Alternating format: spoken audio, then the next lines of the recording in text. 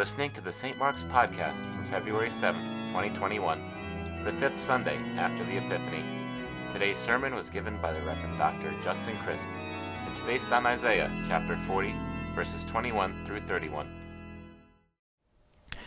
I once spoke with someone who had both recently and long-term faced some unbelievable trials.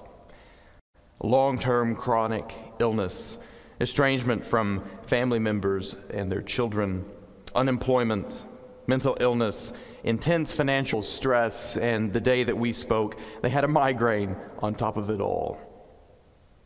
They told me that this was par for the course of their life, and that they believed God had been punishing them for something they'd done a very long time ago. I've known this person for several years at this point, and they said things like this to me many times before. Most of the time, to be honest with you, I just let it kind of slide by. Let them share the sense that they were making of their trials and just received it and left it at that. But that day, something in me made me think to just gently push back just a little bit. Try to shift their discernment of God's presence and action in their life in a somewhat different direction. Try to shift it into a somewhat different register. I said to this person, I don't think God is punishing you. I think the world might be trying you. I think that sometimes it's not God, but the world that tries us. And that right now, the world is trying you. And that God is helping you. That God is behind whatever is working in your favor, even behind the scenes. Even in those things which you have no knowledge of. God is trying to carve out a path, a road to your future and to your healing. I said all that a bit more definitively and straightforwardly than I really meant it. I said, God is not doing such and such, but God is doing such and such. I'd known this person well enough and long enough to know that they would tell me if they thought that I'd gotten it wrong. And I wanted for them to take me seriously, so I did kind of get right to the point. I was glad that they'd tell me if they thought I'd gotten it wrong, because I don't think I or anyone really can know with certainty how God is or is not working in someone's life, especially when that life is not our own. I think that no one can really know with certainty how God is or is not working in someone's life, because I think that God relates to the world in a variety of ways. More exactly, I think that God relates to the world in so complex, so ineffable, so mysterious a way that God sometimes acts straightforwardly just to bring something about. God sometimes just makes something happen. And sometimes God acts merely to permit or to allow something to happen, to uphold it and maintain it and refrain from preventing it. But that's less than making it happen. And I also believe that sometimes God acts in ways that looks more like persuasion.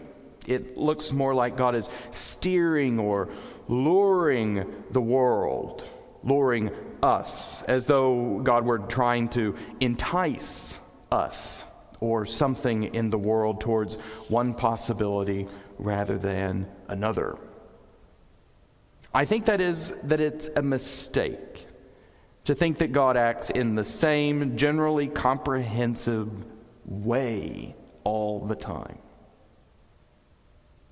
And that's a mistake that's made both by people who say that God makes everything happen, and by those who say that God never makes anything happen. A mistake made both by those who think that God determines everything in our lives and in our world, and by those who say that God determines nothing.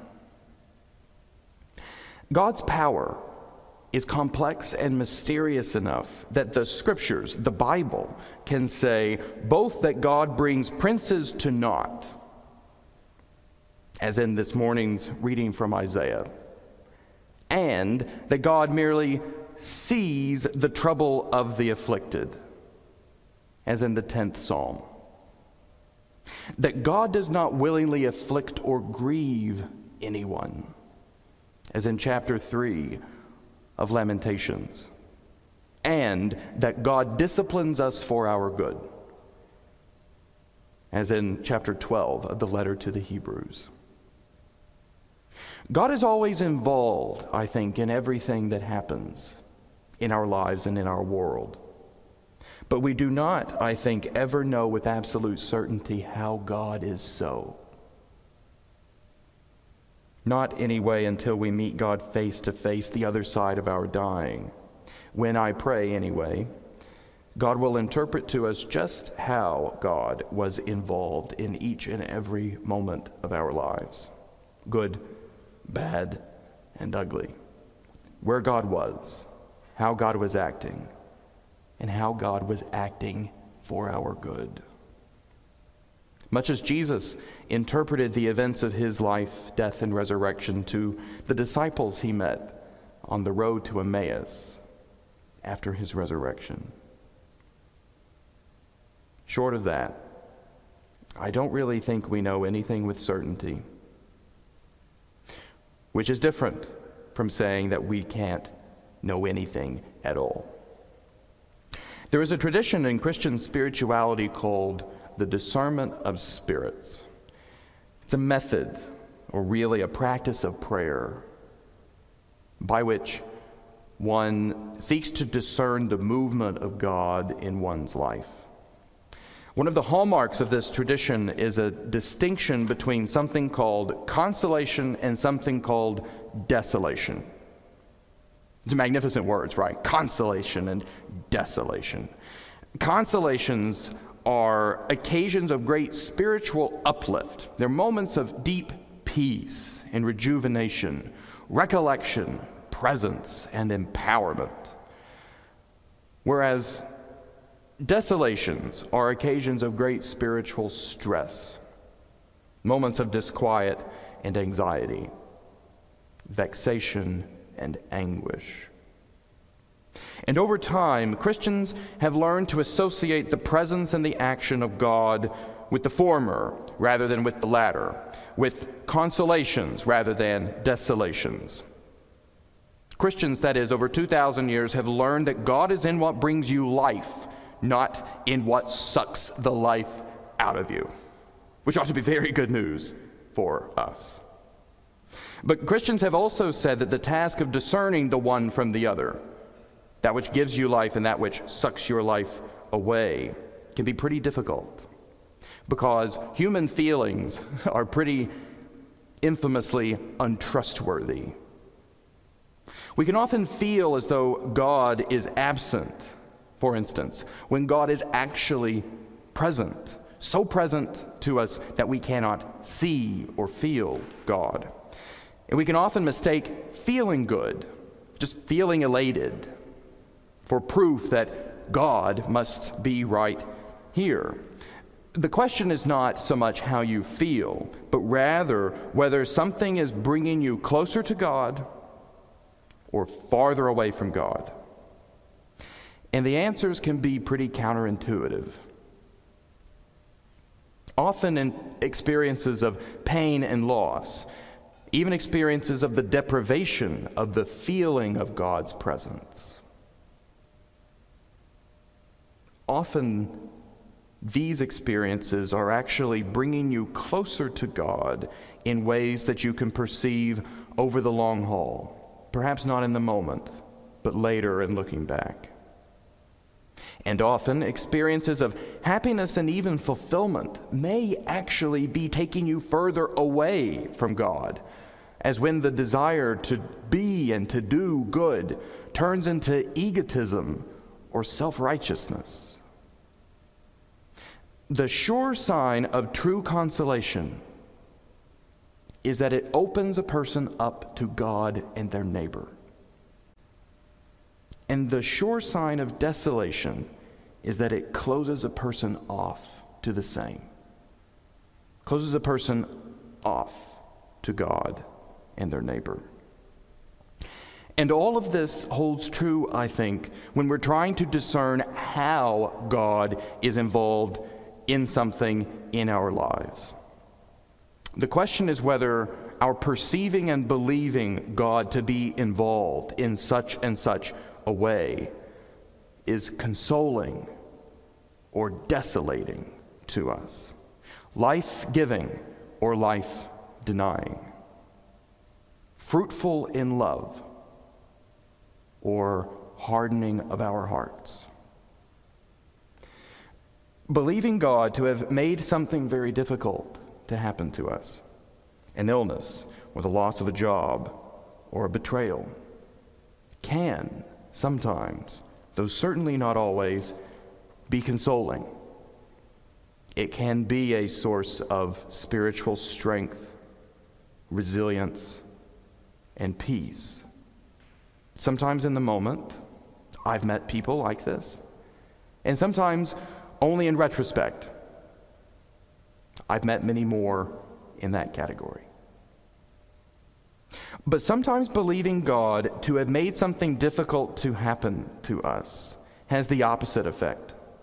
It causes us distress and paralysis, self-loathing, weariness, or shame. And in those cases, it's important that we remember that God is not always involved in our lives in the same way. God can act in one way at one time and act in another way in another. Sometimes life happens without God making it to. That's a real possibility. And that then God is active, still involved, but in some other way, by permitting life to occur, by failing to prevent it, no matter how painful. Perhaps also by working behind the scenes or totally off the stage to entice or to steer things towards better over the long haul. None of this is to say that it's as simple as figuring out which interpretation of God's power, God's involvement in our lives makes us feel better, okay? Consoling realizations that God is behind something, as it were, can make us feel angry at God rather than calm.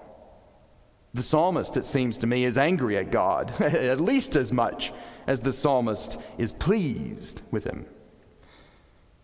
And desolating realizations or misperceptions that God is behind something can give us a kind of stoic, stiff upper lipness that pretends to be resilience but is really a kind of callousness. As though you form so thick a skin, the world is just not getting in anymore. The test, again, is whether over the long haul, the belief that God is involved in our lives in such and such a way opens us up to God and our neighbor, or closes us off to the same. The test, that is whether its fruit is love or despair. And here, we cannot afford to go it alone. We need others to join us in prayer as we ask God for the wisdom to discern how He is on the move in our lives, admitting that at the end of the day, we just may not know, and we certainly won't know for sure.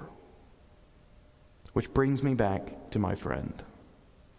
I said what I did to them, not because I'm particularly wise, I'm not, but because with some trepidation, some caution, I had come to sense that their belief that God was making all of these terrible things to happen to them one after another was not just making them sad, it was making them despair. They were losing hope. They didn't feel that God was on their side anymore. And that is the opposite of the agenda proved, revealed to be God's always and forever by this morning's gospel, which shows the God revealed in Jesus to have made his irrevocable and perpetual business the healing of the sick, not the preaching of contentment with their lot to them, the casting out of demons, not their placation. God is in the business of changing lives, not in the business of just making us put up with them. In the end, I think each of us knows only two things for certain. The first is that life is hard. It is. And the second is that no matter how God is involved, God's agenda is always our health and salvation. That though God's ways might be strange, God's goodness is sure. In the name of the Father, the Son, and the Holy Spirit. Amen.